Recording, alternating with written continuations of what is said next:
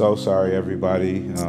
I actually didn't have enough space to do the entire episode. I like how it sounded so much that I was just willing to do a part 2. So here we are. This is continuation of episode 3 of Wine for the People. Hope you guys enjoy.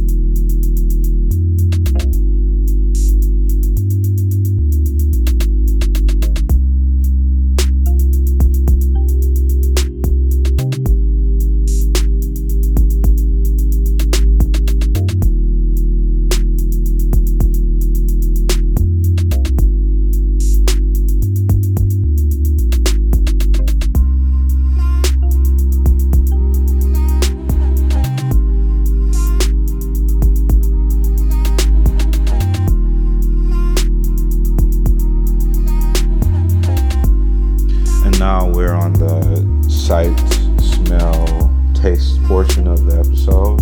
This is when I actually experienced the wine, and I hope you guys have found this bottle, or found a similar, Clément, and you can taste with me. We're going to go through it all together.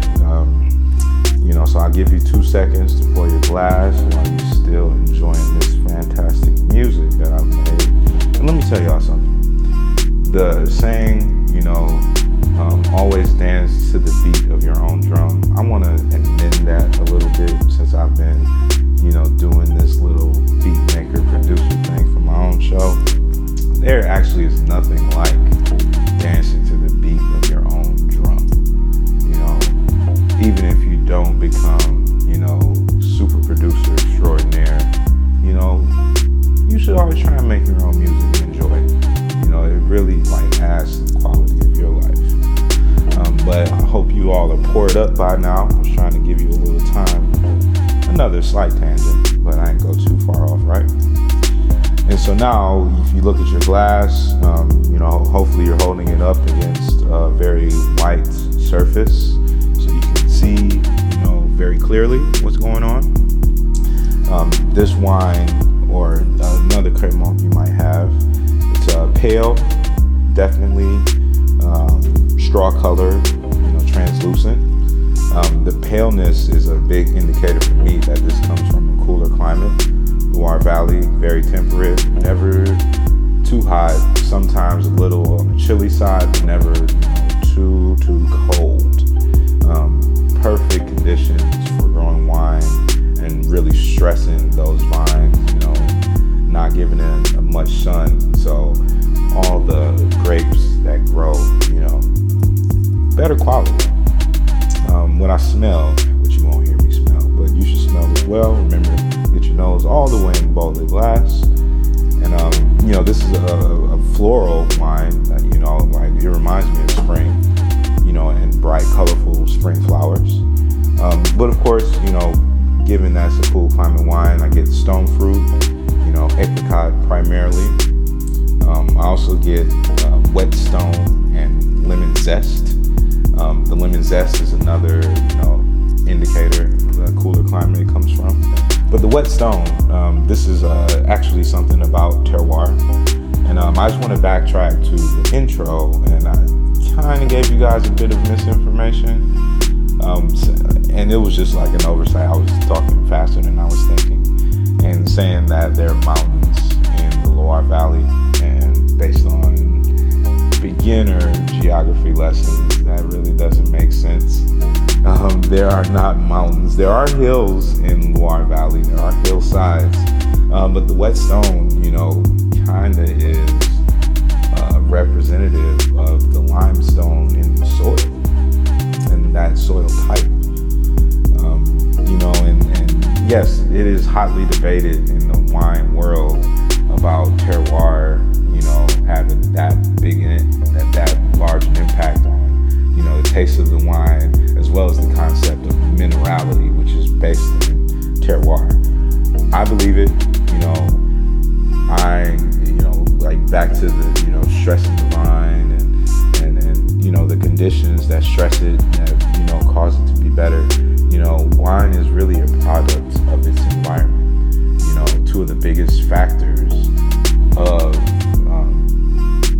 wine making are where you're making it, and what the weather pattern is, and those are not predictable, especially with the weather pattern, and so that's why each bottle, each vintage can be so much different. The weather pattern can create changes in the soil and also make winemakers adjust the techniques that they use to make the wine.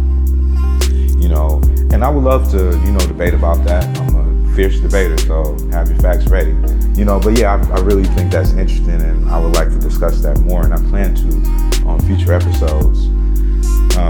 But now let's move on to everybody's favorite part. I already know, the taste. And so what you do, you take not too much wine in. This is more of a tasting.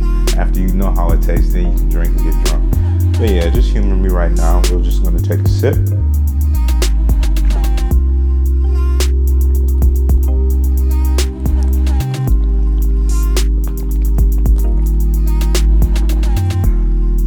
And yeah, you don't have to have a spit cup or anything next to you. If you're tasting through a lot of wines, I would recommend, you doing some spitting, because yes, the alcohol will affect your judgment and will affect, your ability to discern what's on your palate. Oh, y'all like that word, discern, huh? But since we're only tasting through this one, I didn't spit, so you don't have to either. In my opinion, spitters are quitters. But so on the palate, I get Concord grape, I get pear, get quince, lemon tart. Quince and pear are very common of old world white wines, especially those from France or Germany.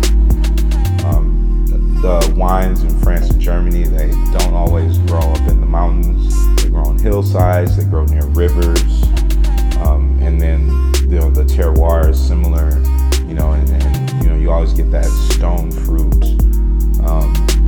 note on the palate. Italy, there's some different things going on, and when I talk about an Italian wine, Italy is all about terroir. That's like a huge thing with Italy. I'll explain all of that on a later episode. But yeah, back to this wine. This Ammonite method, traditional method, Méthode traditionnelle. It definitely has good depth. Similar to a champagne. And that I really feel like brings value to the bottle. It was only $17 after taxes. So yeah, the bottle was probably 14 or 15 off the door. But the depth, I feel like brings a lot of the value to the wine itself. It's very, very dry, and so I wouldn't put this in the balanced category. And someone who wants a more balance, especially when it comes to acidity, just keep this in mind that this is, towards the dry extreme. However, with Chenin Blanc, the acidity leads to like a long, lasting, enjoyable finish. One thing I love about the Chenin Blanc grape is how it has that real beautiful acidity. And on the finish, when you have, you drink a 100% Chenin Blanc or something that's mostly Chenin Blanc, that acidity is gonna like roll on your tongue, kind of like a wagon, like an old school, wood wagon. Not too fast, but going faster than something that's walking in a nice perpetual motion. It's really a fun experience. If you haven't experienced before, stop cheating yourself, treat yourself. But yeah, on to my conclusion. I think this is a great medium plus sparkling wine for the season. It definitely has the type of body, that could go well with pairing with food. Specifically seafood salads, or like a shellfish platter or tuna salad. but it also, like I said, it has that body, so it can, go well with a lobster, or bass, or, even a salmon dish. I'm a huge fan of it. I think you should be too. And yeah, I want to know what you guys think about, these wines I talk about and these varietals. And, I hope even if you're not drinking them, you're looking them up, you're looking into them, and ask me questions. I give quite a bit of information on the show, even though it sounds cool and the music is hella dope, of course, made by yours truly, by the way. But yeah, like, I really want to know what you guys think about these wines, and I want to have conversations. A lot of you all that are listening that I know personally, keep in mind, one day I'm going to pull up with a microphone and a bottle and be like, let's get to it.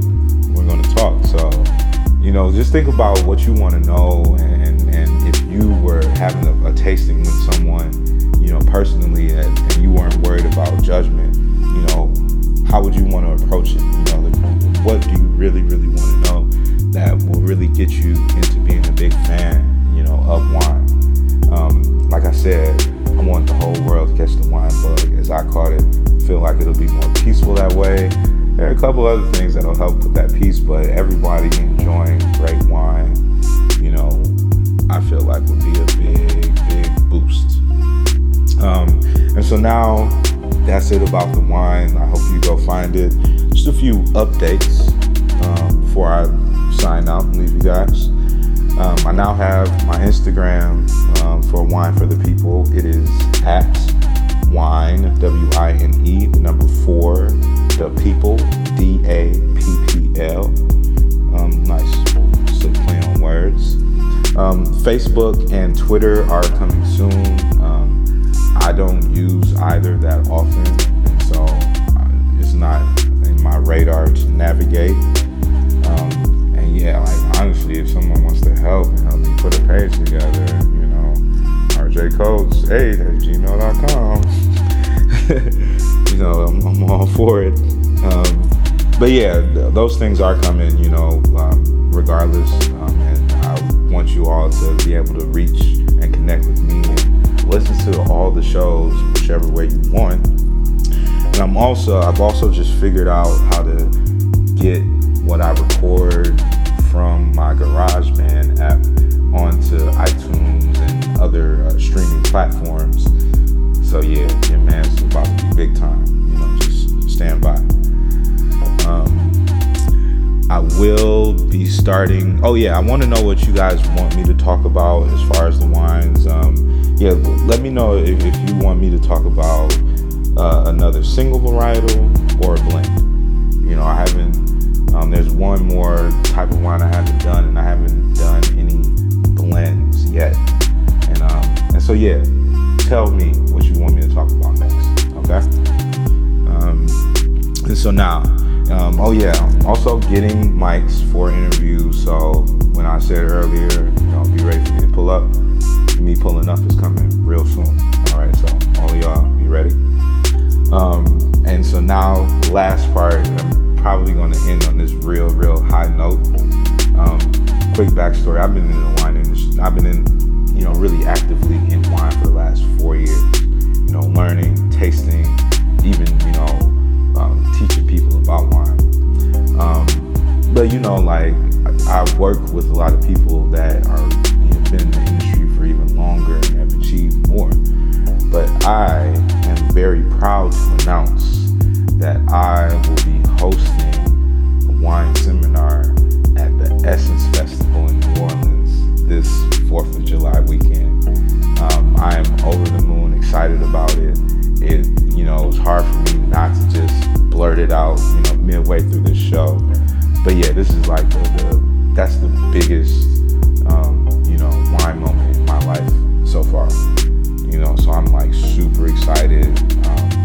I plan on recording an episode while they're interviewing like some big wigs in the industry, and also, hopefully I can catch like some celebrities like Beyonce.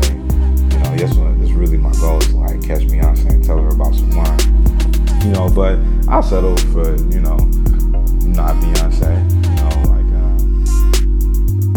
most other people, as long as you're famous. Yeah, I just want to catch somebody famous to talk to about wine and try and go viral real quick, you know? So, I'll be there. I want everybody that knows me, that's able to come, please come through and support.